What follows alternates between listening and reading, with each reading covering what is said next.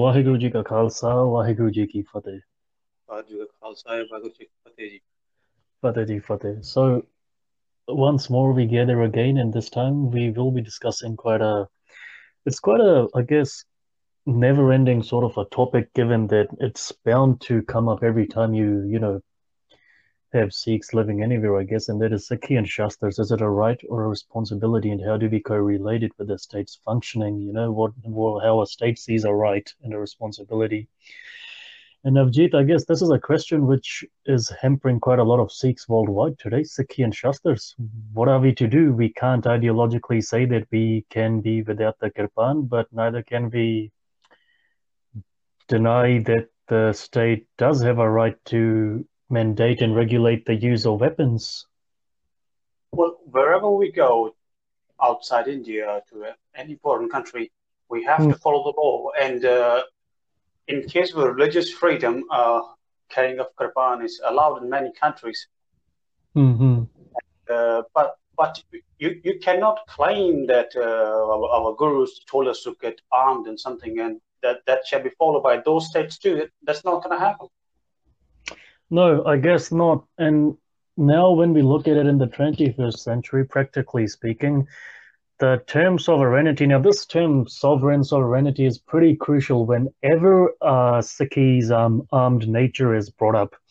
There's bound to be that one intellectual who's going to say sovereign instead of the whole room, going to inflame passions, ignite excitement. We are sovereign, we are sovereign. But when we look at sovereignty, Sardar Kapoor Singh, the Sikh intellectual, defined it as such: the sovereignty of a state is actually invested in an individual by God or by providence or whatever power you want to believe in. The individual is the fount of all civic power, which the individual bequeaths to the state on the grounds that the state regulate violence and armed response to protect and safeguard life, limb, and property. Now, if the individual truly is sovereign and sovereignty of a state is actually emanating from an individual, then the individual and the state coexist. So the armed individual essentially is assisting the state in regulating its duties, that is, protecting citizens from unnecessary violence, while at the same time ensuring that the state performs optimally. Now, on that basis, this is what Sardar Kapoor Singh never mentioned, but what I can understand is that then that individual must also exercise the same caution which is expected of a state when dealing with the armed response or when dealing out an armed response. Well, that solely depends on the level of trust a state has for its citizens. And Yep. in India, we unfortunately lost that trust a few decades ago. Yes, I guess that is an issue for history, but on the grounds now, what we are seeing is that even overseas, I mean, what we are seeing is the unregulated use of kirpan by Sikhs. And by unregulated, what I mean is that the community seems to be saying that anyone can come and take Amrit, get initiated into the Khalsa, and get the 5 kakars, out of which the kirpan is primarily a weapon. And, legal eyes, you can say it's for religious purposes or whatever. It is a weapon because its very the intention behind making it is that of a weapon. Now, the Correct. community should actually be working alongside the state. The community should say, well, look, civic power is inherent in, the citizen, the subject. That's what we believe. And we want to work alongside the state that we will personally regulate whoever is issued a kirpan by the Sangat. Well, I mean, I guess now we have to say that the kirpan is issued by the Sangat. And the Panj Pyaras, those men and women should actually also be officiated as some sort of a legal authority in local sangats who can deal with issues as they arise, and they should have a record of who's actually got a kirpan or who's got shastars at house and whether they're being used responsibly. Because, I mean, if you were to use the kirpan in an unprovoked fashion for not self-defense measures, then if the state has full license to take your kirpan off you, you must remember at the same time the Sangat should also have that same right, because one of the foundations of Sikhi is never to use the kirpan or any weapon in anger in an unprovoked fashion. Well, this is awfully close to a state within a state. So any reasonable government will never, ever share power with a group of people who are alien or foreign, and they want to use religious freedom to take away power from the state and have someone in their own hands. So that's not going to happen. So that's a statement from my side. Yeah, I was actually imagining it on the grounds that, if there is a liberal state, then the responsibility be this, that, okay, look, now, look, we know what happened in the USA recently. What I read was that it was unprovoked attack.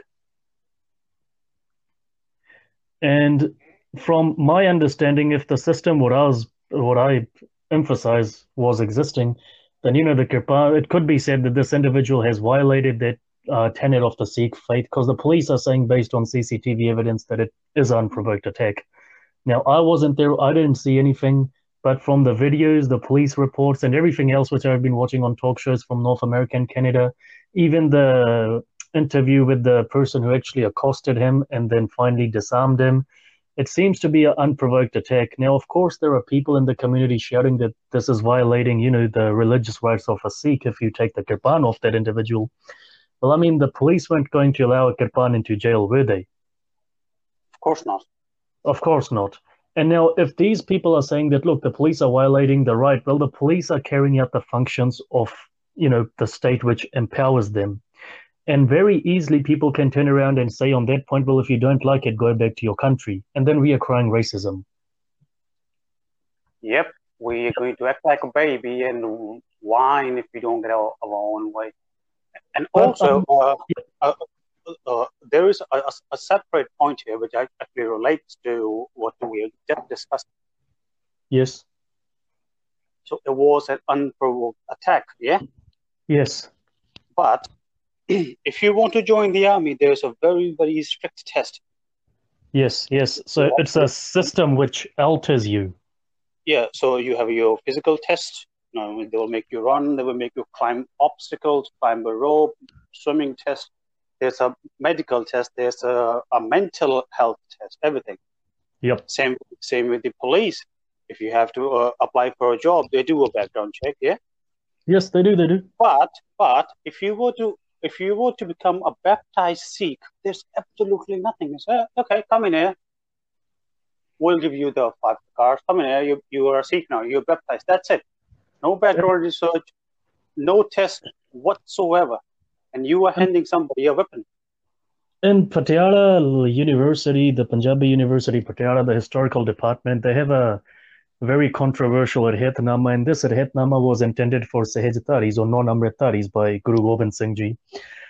Now, what it actually said, it laid down a framework saying, well, look, if you're a Sahajatari Sikh, you need to be an Amritari, or your children need to be an Amritari at one point in your life. That Amritari, once you're Amritari initiated, it obviously continues for the rest of your life. Now, if you were like that, then you would be given a weapon if you were an Amritari after rigorous training.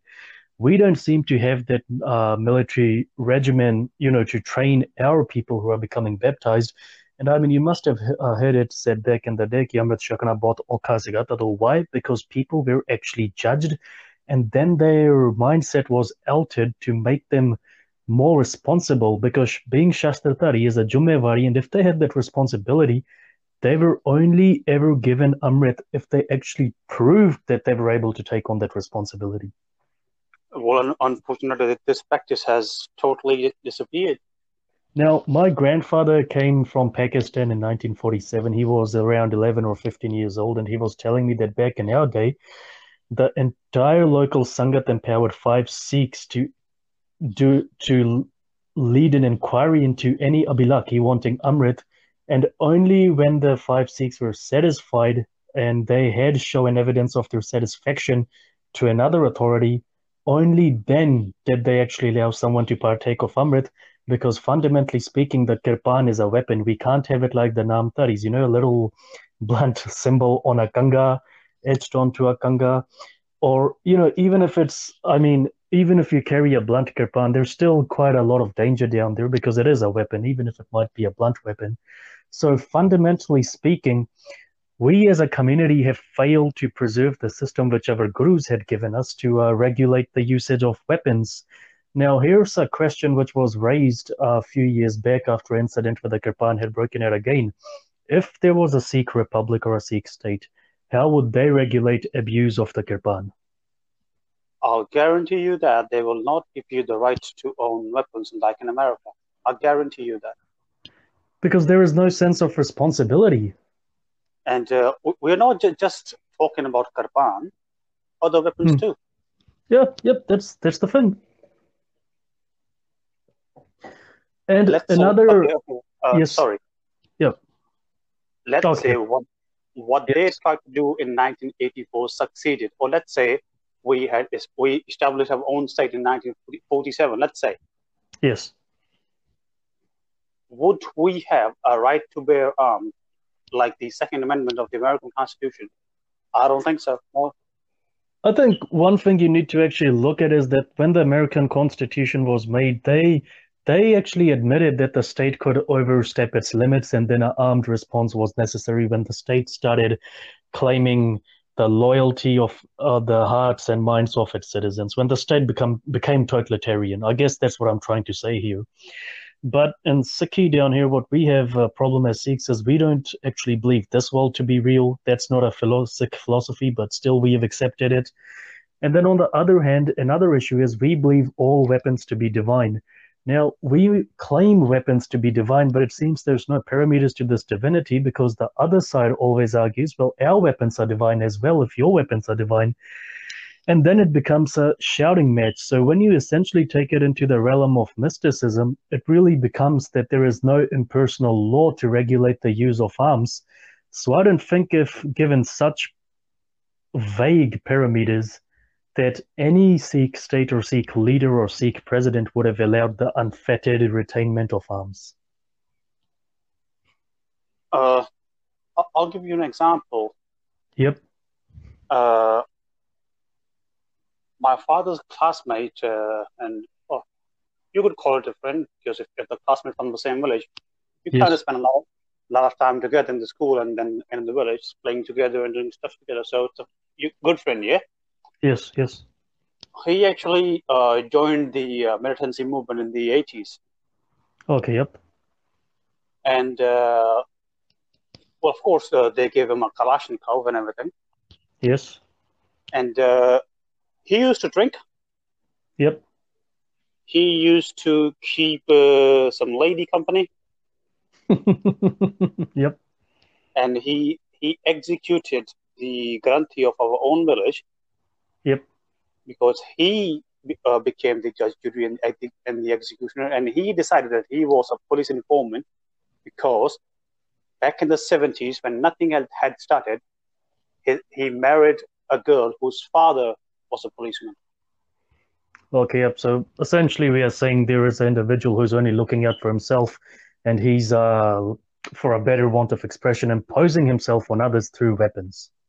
Yes, and if you look at it from a different point of view that unfortunately a lot of people still do, he was fighting for an independent Sikh state. He was a very good fella. He was an Amritari, and he was okay, speaking in Punjabi. Yep. Okay, yep. And I will just translate that for the listeners, for the non-Sikh listeners, oh, well, I guess non-English speaking Sikh listeners. He was carrying out tasks and duties according to Khalsa tradition. And these duties include killing people who were involved in anti-Khalsa activities. Yes, but the fact we need to remember here is that who defined those activities? Was there any authority chosen by the people at the time? You know, I mean, if you look at it... No, it's very simple. You just had to point your AK-47 and pull the trigger because weapons are divine, so the God decides. Mm-hmm. And I guess speaking fundamentally, that was something the Gurus opposed, that you can't say God decides this just because you want to do it. Well, the divinity of weapons, please excuse my language, is absolute bullshit. Nothing. A weapon is just a tool, like a screwdriver or a plier or a hammer. It's just a tool. I have myself used weapons for hunting and target shooting. Yep. They're just a tool. I felt no more powerful than I usually do when I was holding an AR-15 style weapon in my hand. And There's no divinity. It's just a tool. That's it. mm, and I guess if you look at the parameters established by the gurus for their military, Guru Arjan Dev Ji, Guru Har Gobind Sahib Ji, Guru Har Rai Ji, Guru Tegh Bahadur Ji, Guru Gobind Singh Ji, they would surely have enunciated to their soldiers or would-be soldiers that, you can't strike someone in anger. You need to let go of your sense of ego, your sense of individuation. Now, Ang 86 in Shri Guru Granth Sahib has a very clear shabad. Nanak, only their brave warriors who slay their vicious egos from within. That would surely have been stringently emphasized by them that, slay your ego, slay your sense of I-ness. So you're fighting for a higher cause, but while fighting for the higher cause, you're restraining yourself. You can't use your weapons arbitrarily and then just try saying, oh, well, these are divine. God actually empowered me by giving me a weapon in the first place. Isn't that what ISIS believes? Very similar to it? Well, I guess every terrorist group, every fundamentalist group in the world has actually believed that their weapons are divine because they lend them a sense of victory during their causes.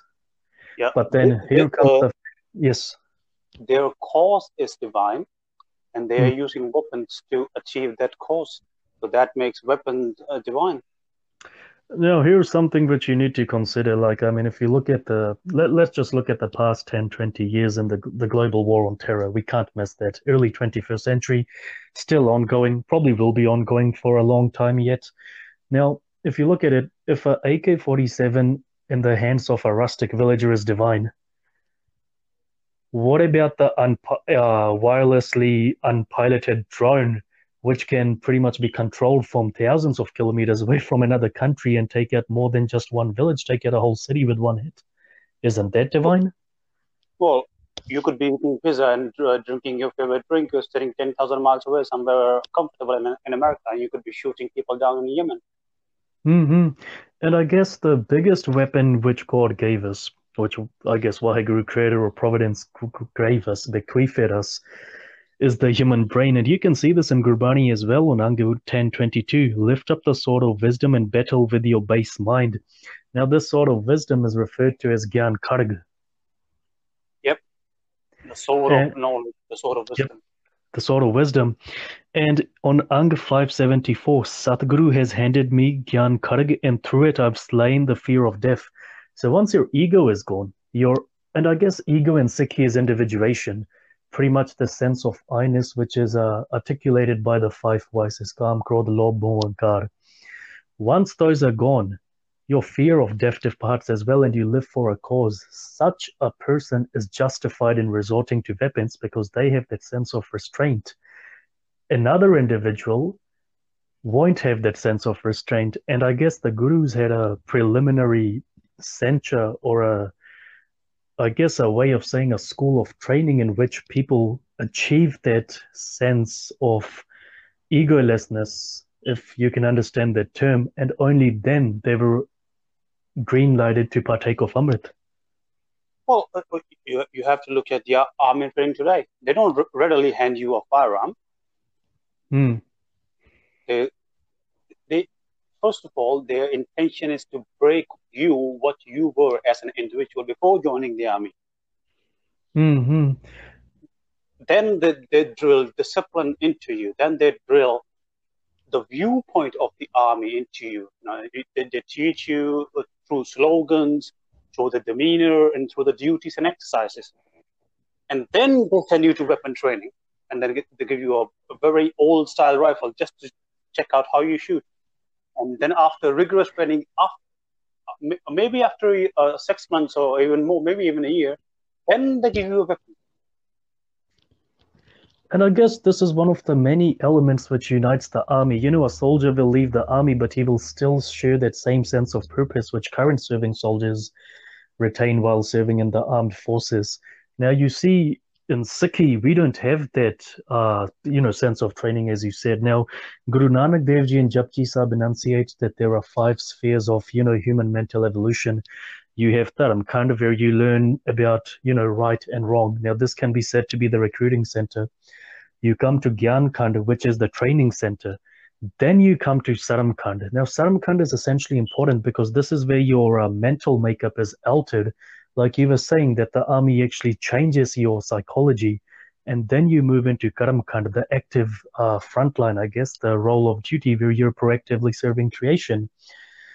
But in Sikhi, we seem to have adopted this myth that the ultimate truth is not static, it has multiple expressions.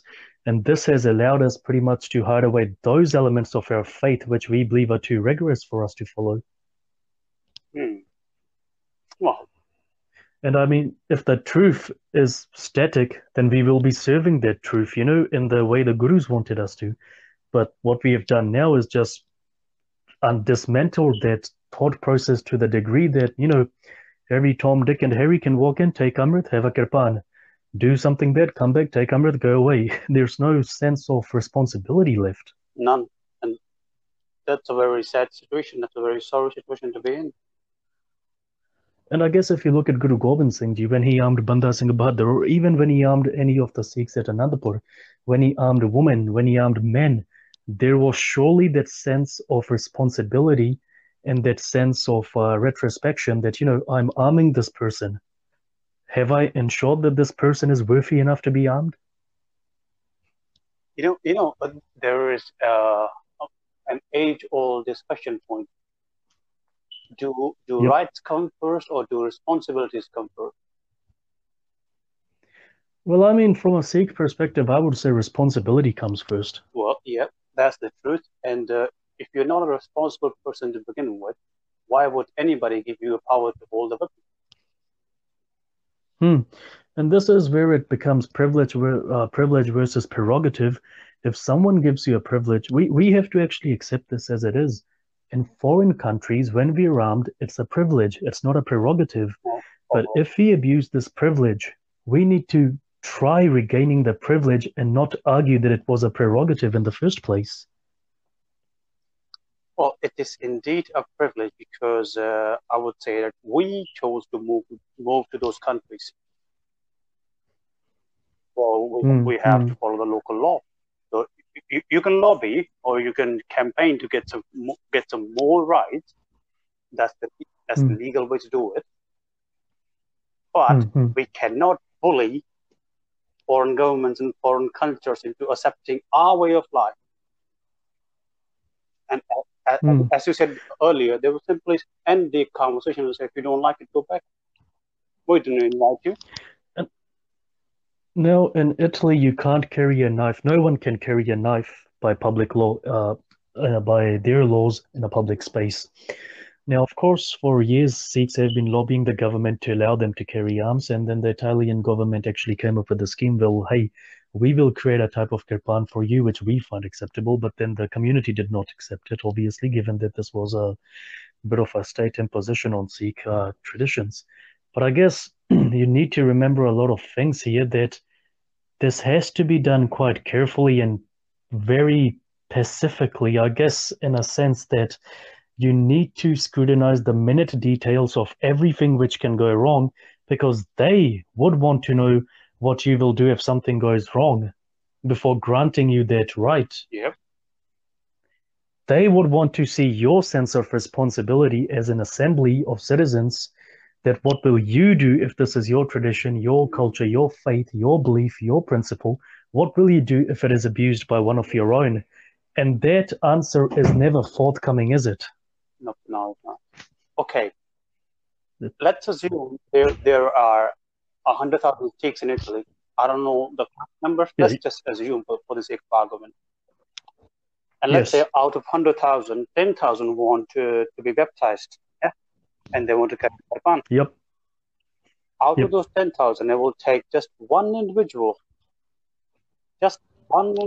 to make a mistake, and they will take away your privilege for all the remaining 9,999. That's the thing. And somehow the community needs to find or discover ways to sit down. And I guess this is where we need to actually say the lack of unity which we have in our communities today is never going to allow this to happen. A new sense of thinking, a sense of revolutionary stepping forward, progression, that sort of thing needs to come in from the Sikh youth. And then, the community can sit down as a united front and say, look, it's I will say something which people might consider offensive. I'm Amritdhari myself, but taking Amrit does not make you perfect, does it? No. It's how you follow your head and how you're dedicated to Gurbani. The real Amrit is Gyan Amrit. The physical Amrit symbolizes you're following that Gyan Amrit for the good of everyone, not just yourself. Now, the community needs to sit down and accept this fact that look, there are black sheep who are Amritdhari, they will carry weapons. When something goes wrong, not if, when something goes wrong, what are we going to do about it? Are we going to help the police? How are we going to help the police? Will we have a register of people who are armed with kirpans? Will we have some sort of a penalty? Because this is where people say, well, look, you can't take away an Amritdhari's kirpan, but if that Amritdhari unprovokedly attacks someone, isn't that also against our Het Maryada? Well, it's not, because it's self-defense. They always do it this way, because we were just talking about what recently happened in the USA, yeah? Yes. So the police case, I've just seen the screenshot of the what the police has uploaded on their own internet website. It simply says attempted murder. Yes. So there is no mention of a self-defense case or anything like that. And I would like to add in, I'll just add in one point. The police actually came and saw the CCTV footage, collected the evidence before announcing it's attempted murder. Well, of course, that's the way you do it. They can't simply guess it's an attempted murder. They need to have solid basis to say it's an attempted murder. Yes. Okay, and now that individual versus individual case was turned into somebody removing the turban of a Sikh and kirpan. So it's now the case of the police versus the Qawm. And now we need a fundraiser. And fortunately, that GoFundMe fundraiser was shut down after a lot of people complained. Yes, and I guess that fundraiser, that from a particular perspective, I guess was something which even the police would have found quite. I guess when I saw that fundraiser, the language used to describe why it was being used was quite provocative, wasn't it? It was indeed, and that's why I think that might be the reason it was shut down so quickly. Yes, so I guess one thing which needs to be remembered is that, as a weapon, and this is for everyone out there, it entails a sense of responsibility if you're carrying it. If you see someone else abuse it, you cannot just step forward to defend them without knowing the full picture. Hey, if someone uses it for self-defense, yeah, it's allowed. If not, then yes, there will be repercussions for more than one person. And it's the same with gun owners. One massacre with a gun, all gun owners face the heat. Well, not even a massacre. If I make a mistake of leaving a single bullet, single live cartridge in my car or whatever, outside the shooting range, they will simply arrest me and take my license away. That's the thing. And this is something the community needs to realize, that if you want to settle abroad or even in India, you need to work along with the state. Because, one thing which is very, I guess, quite, you can say, mournful, quite sad about our community is the mentality that we are going to suppress the state. Well, no. Essentially, in Sikhi, the state and I guess principally Sikhi should coexist. If the state deviates, then Sikhi should attempt to correct the state, but never impose a theocracy upon it. And to that end, if a citizen is armed, then the citizen needs to remember it's a balancing act. If a Sikh is armed, he needs to remember it's a balancing act. If the state is allowing you a prerogative, or not a prerogative, I'm sorry for that, a privilege, then you also need to work to ensure that privilege is prolonged for as long as possible and it's not abused by yourself or the community you're representing. That is, and if you see somebody with the Raj Karega Khalsa written like a tattoo or maybe a sticker on their cars, yes, if possible, ask them, who are you going to rule on to? Who are going to be a subject? I guess we really need to start redefining Raj in this sense, eh? yeah. But what's understood today by normal Sikhs or so-called normal Sikhs is just we are going to be theocratic society where Sikhs will rule, and who will they rule over? Could be non-Sikhs, could be Hindus, could be anybody. Mhm. So it's just the lust for power, I would say, as per today. I guess the thing down here with Raj is that, we have to say that, sovereignty is actually conferred by a subject onto the state. So the subject is already a sovereign. It's a matter of correcting the state. Now, if you look at during Maharaja Ranjit Singh's empire, Akali Pula Singh tried correcting him as he saw fit. Well, that's a topic for another debate because I believe Akali Yeah, Pura Singh did what he was told by Ranjit Singh. yeah, to a certain degree, but as I was saying, he tried correcting the state. And on that issue, you need to remember that Raj, we are still stuck in the 18th century notion of Raj that we're going to go out and smash the shit out of someone with our swords. No, no, no. Now we need to be quite different. The world's changed, and some people will never understand that. And I'm not saying that no one's allowed to keep any weapons in their houses. Hell, I have weapons in my house as well. I'm sure you do as well. But it's, No comment. back in the day, you had invasions, and then you needed to be armed. But now you need to exercise quite a lot of caution and jurisprudence before using them. Well, if there's an invasion today, it's a duty of the state to protect me. Yep. And if you want to aid the state, you can use your weapons. But if you're fighting as a lone ranger, unless your state is overrun territorially, I don't think even the state you're fighting for is going to allow you to utilize weapons in such an effect. No chance whatsoever. Let's say today Pakistan invades Punjab and I'm living in Punjab, yeah? Yes. And let's say I have a rifle in my hand. Yes. What can I do?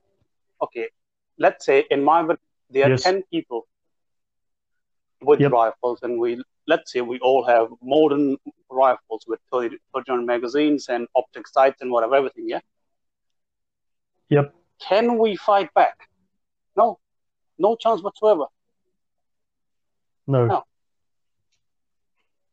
Even if the Indian state allowed semi-automatic weapons like it used to before 1956, 59, I think, no, Yes. there isn't much we can do. Well, I mean, that really comes down to how organized you are and everything. But at the end of the day, only if the state, when Punjab is invaded, we know it was done in the 60s and the 70s by the Pakistani army, and, Sikhs fought back as a united whole. They were allowed weapons and so forth. But at the same time, there was, I guess, permission from the state if you look at it as well. Well, in case of emergency, there might have been, but I think this remained in our mentalities for more than 2 centuries that we are still sovereign and we still have to have our own state in the sense that it's going to be a theocratic state. And what happened in the 80s and late 70s, there was a direct result of it. Mm-hmm. People refusing to understand that times have changed. And it's not the 1700s anymore. This is not to say that individual self-defense is not allowed. No, no, no. Individual self-defense is allowed. And I guess there is a propensity for the people who say, that weapons must be allowed in Sikhi and war must be fought for war's sake. They will say that, well, you guys are arguing against self-defense. No, we're not arguing against self-defense here.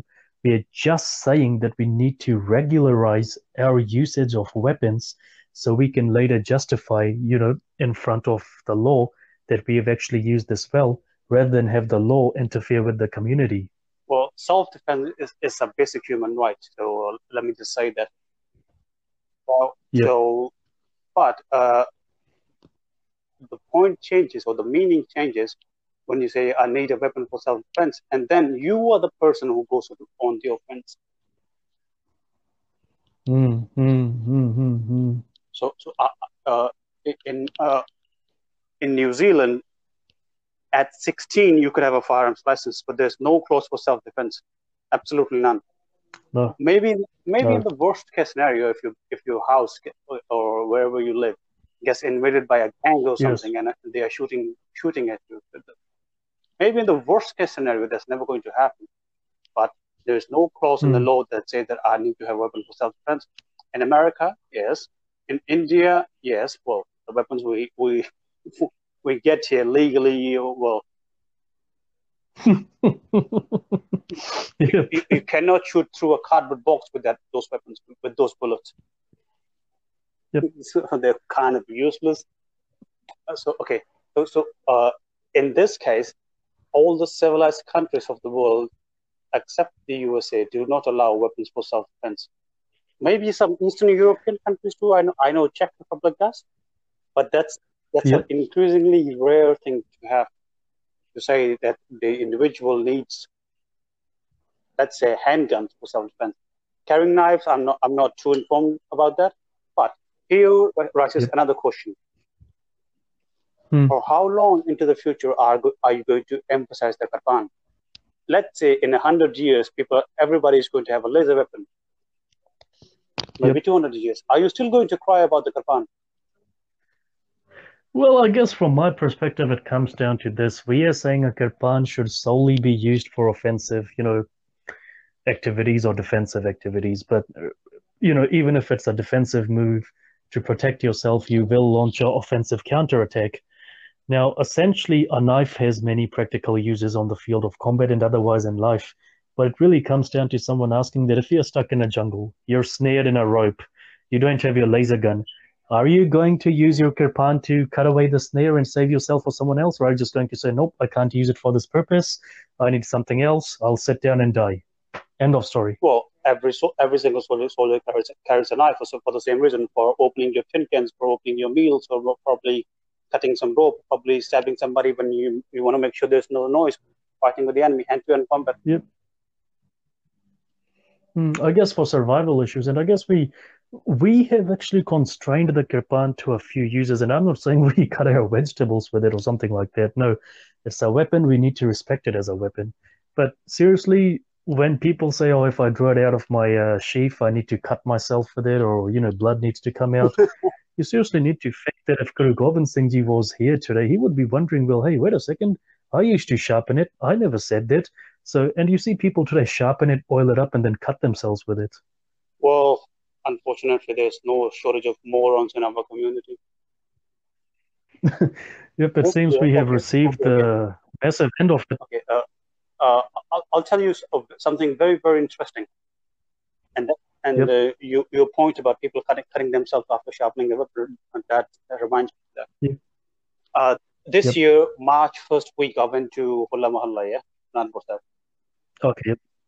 So I saw young foreign Nihangs.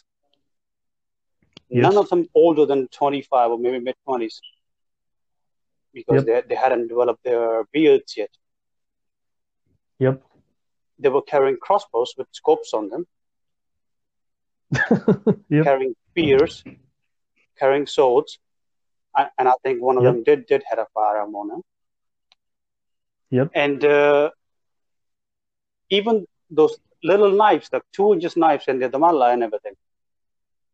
So so-called heavily armed, going to Nagpur Sahib thinking that we are the sons of the Guru and we are under his hukam of being armed and everything.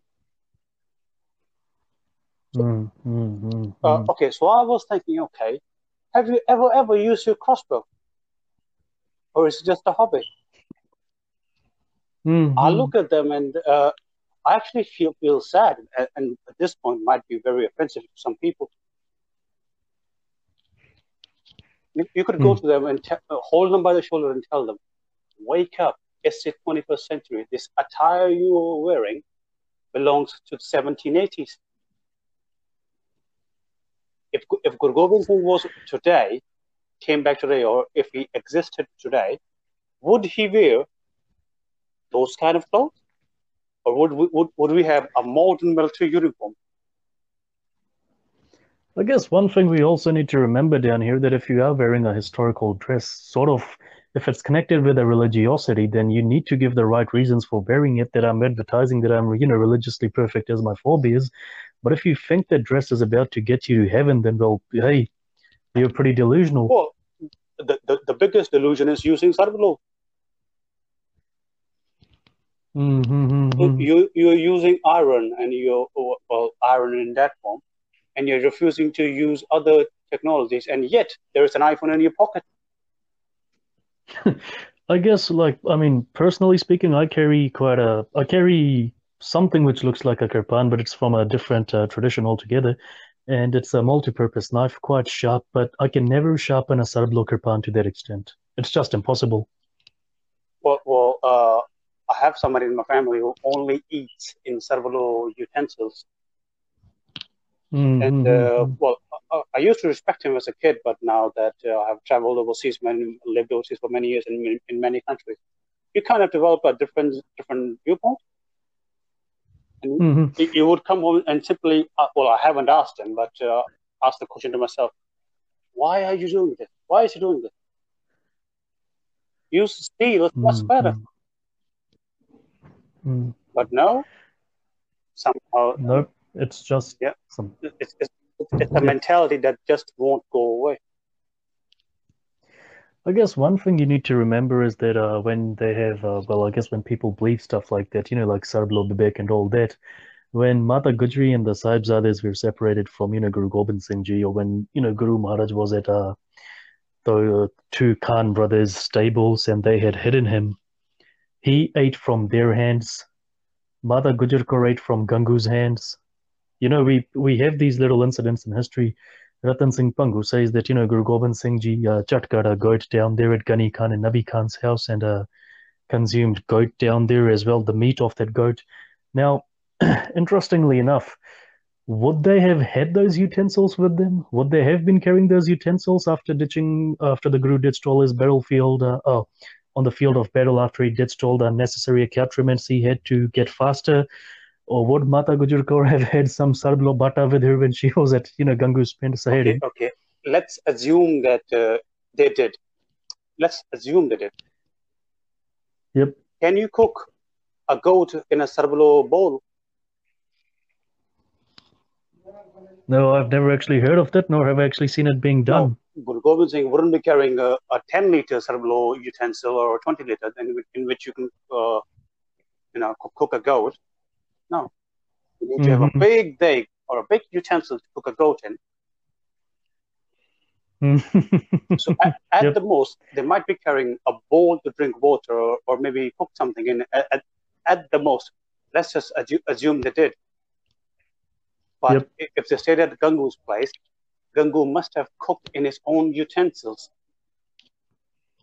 Yep. And that's the thing. That's the thing down here. We need to consider the fact that spirituality is a inner matter, our principles, our beliefs. It can't be passed on genetically or through, cooking utensils like people claim it to be. And if you look at another particular argument that, you need someone who's equally conformist and rehet to cook your food and feed you, well, I mean, if it's all a matter of internal discipline, internal regimen, then how is it that you can pass that on to someone else? And Quite a critical question, I guess, but it's a question which is never answered because it's shrouded in mysticism. And like you said yesterday, there is a limit to everything. Guru Gobind Singh Ji in Zafarnama says that, when enough is enough, it is righteous to draw the sword. Now, that restraint, that limit is never restrained when we are coming onto violence or when we are doing anything else, like, the Sarblu, that we need to be able to justify ourselves and our actions, but we are never able to because we don't actually stay within a limit of hukam, of believability, I guess.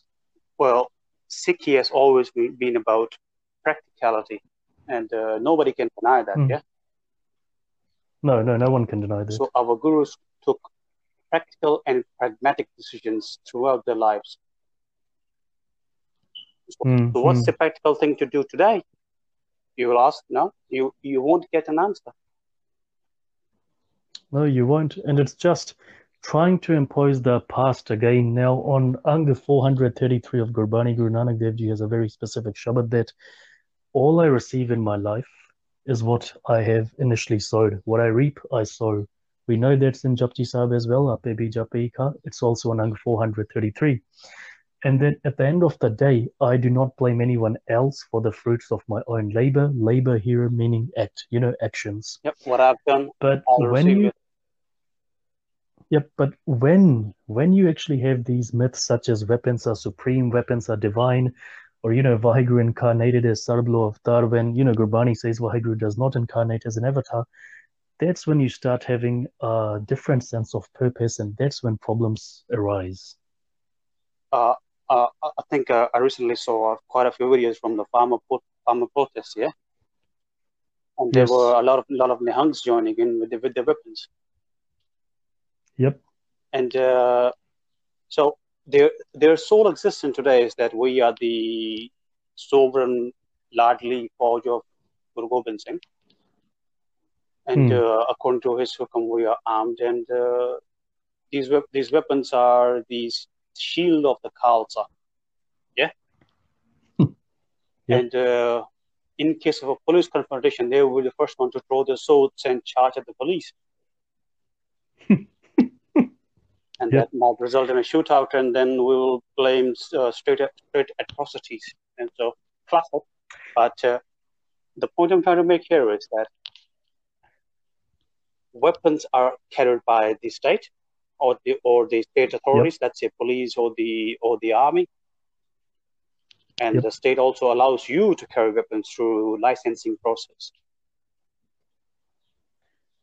As long as you're responsible with those weapons. Now, if you're openly at war with the state, you're openly at war with the state, your community or the state has misstepped, then yes, there is guerrilla warfare. No one gives a damn about licensing.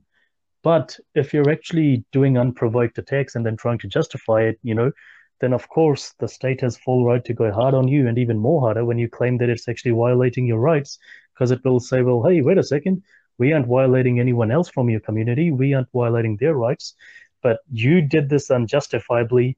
We need to censor you, get you under control, and now you're trying to instigate other people against us. Well, those things happen, and we refuse to learn from it. It's still some kind of, how do I say, stubborn ego that we are the best in the world. What we do is correct. And it doesn't help when you're feeding a younger generation myths like that we only live for war. Of course, reading history is good, but when we read history, we need to remember that the authors have certain prejudices or views. And, men like Gyani Gyan Singh wrote in their Naveen Panth Prakash and other texts that the Khalsa only lives for war. The Khalsa does not solely live for war, does it? That's just a misleading stereotype. It leads for the betterment of creation alongside its creator. Now, that doesn't solely mean that you do this through force or through war, even though that's been a bigger aspect of Sikh history. Well, The Gurus achieved other changes as well without the sword. well, you have to look at what Banda Singh Bahadur did. Mm, mm, Khalsa is the purest form of statecraft. mm, mm, mm, mm, So it's not just weapons, because statecraft, well, it does contain self-defense or offense if it needs to, but there mm, are 10,000 other things. Khalsa is responsible. Khalsa is creative. Khalsa is innovative. Khalsa is mm, educated. Khalsa is constructive. We are not just mm, mad people who just know how to fight and nothing else. mm. We are a lot more than that. And being armed and being able to fight and being able to defend ourselves is a very small part of what Sikhi is and what Khalsa is. If you look at it from another perspective, historically speaking, you never see that Maharaja Ranjit Singh achieved any great feats in war, did he? He only had generals doing his fighting, and he tactically controlled them from the back, even though he was on the front lines now and then. But if you look at it, after Nawab Kapoor Singh, Jassa Singh Aluwali, and the Khalsa missiles, they were fighting among themselves. And this was a time when, texts were being produced saying Sikhs fight for war's sake or for fighting's sake. And then Ranjit Singh comes along, short fella, handicapped in one eye, and pretty much just uses his brain to derail them and just take over in a space of maybe 10 years. Yeah, well, alliances and just using force and everything. Okay, so Yep. so you make a good point that he just stayed in Lahore and just directed his generals. Because Yep. please correct me if I'm wrong. His Hmm. advisory council was non-Sikh. Yes, to a certain degree. Yes, it was non-Sikh because if you look at it, he relied on the Dogra trios too much. But if you look at the military council, the fodder was still Sikhs. Well, of course. I'm talking about, let's say, early 1800s. So the Hmm. Dogras came after 1820s. Well, they gained influence around that time. So his Mm-hmm. advisory council was non-Sikh, and all the capable Sikhs were on the borders fighting.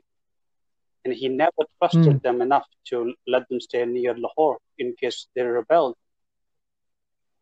Mm-hmm. People, And I people, guess this is something where, yes, okay, sorry. sorry.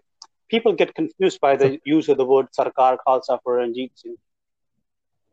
yep. It wasn't Khalsa Raj. I would dare to say it was just an individual who happened to be born into a Sikh household who founded an empire. It was not Khalsa Raj. There's nothing about Khalsa Raj where you have prostitutes dancing in your palace and you have 5 marriages and when you're 50, you're marrying a 17-year-old girl. That's not Khalsa. No. If you look at it, Gyan Kharag Matavaj Ratan Jawahar Manik, the intelligence is within you. It depends on how you use that intelligence. And only a gap of 3 to 4 years separated the American colonies and the missile sardars, you know? But if you look at the Americans, they innovated and they decided, look, republics haven't lasted long. We will make a republic for the first time on American soil. Even though the Native Americans had semi-republics before, the Native Indigenous Americans, the ones we misnomer as American Indians today, the I guess the white Americans, and I apologize if that sounds racist, they took leaves out of many books of history to do that. Now, Gurbani says Gyan Karag, use your intelligence, use wisdom. The Sikh Sardars never had that, even though they had Banda Singh's legacy behind them, the Guru's legacy behind them. They just kept on warring with each other until Ranjit Singh came and established a empire run on personal fiat, then impersonal rule. And once that empire crumbled, fell, look at what it left us with. Nothing but a painful legacy. Not even a legacy because, well, the more you learn about it, the more you understand it, and the more questions you have. Yeah, correct. Yes, that's the thing.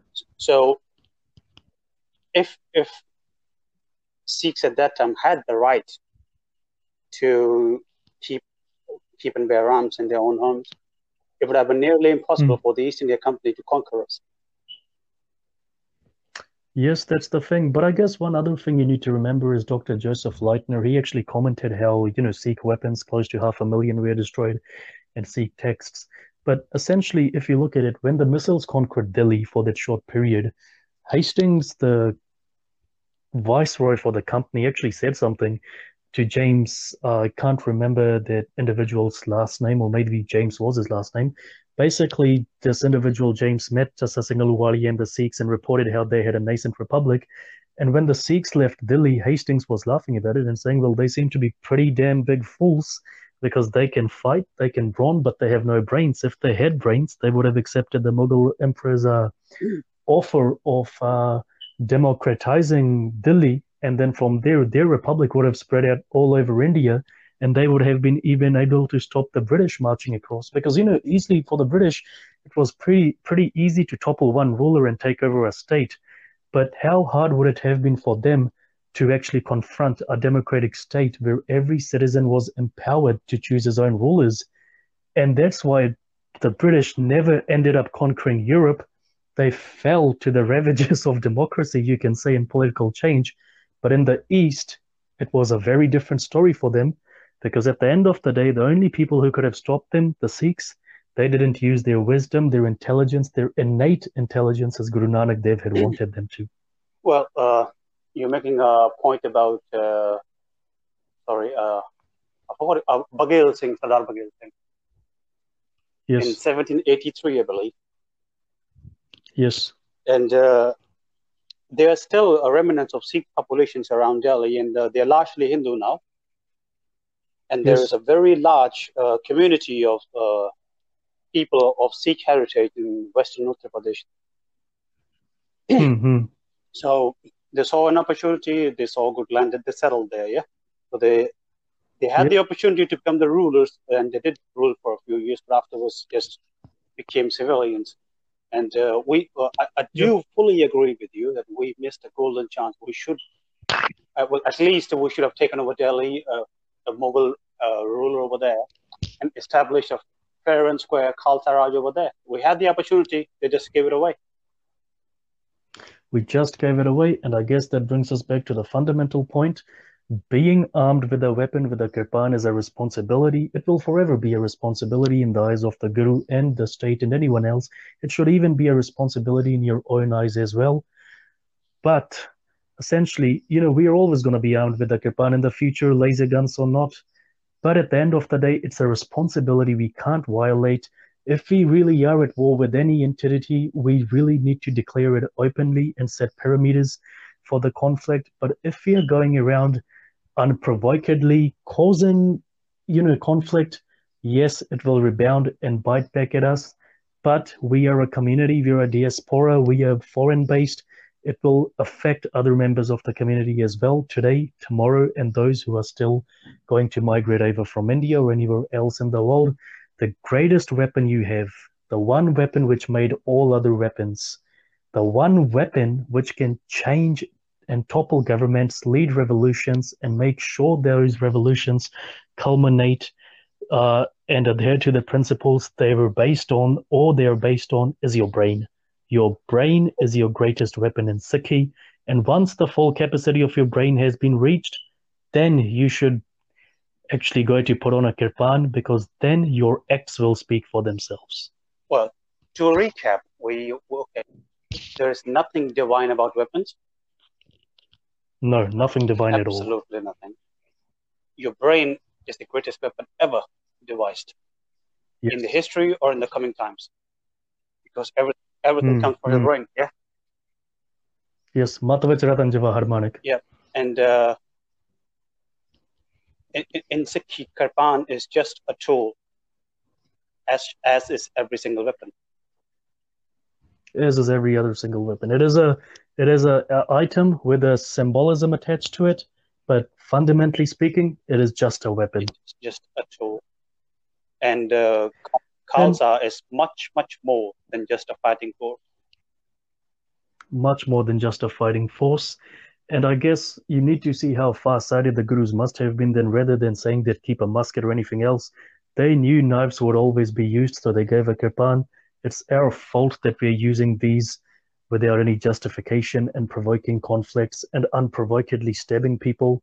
Nonetheless, we need to set up parameters as a community to unite and regulate its usage. So another point we have to discuss is that there's a dire need to regulate the usage of kirpan, and there's a dire need to set some checks as to who gets to take Amrit.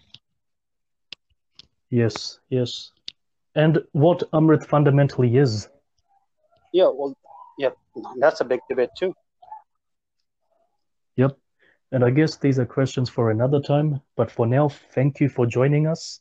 This was quite a productive talk, but because it's such a big issue, you can't cover all the profound points of it. And that is left to people to make their own personal choice on what is right, what is wrong. Again, your brain is your greatest weapon. Use your brain before using a weapon. Exercise due caution. Remember, you're representing more than just yourself. If it's self-defense, fine. If it's just one of those fights where you know you can walk away and nothing will happen, walk away.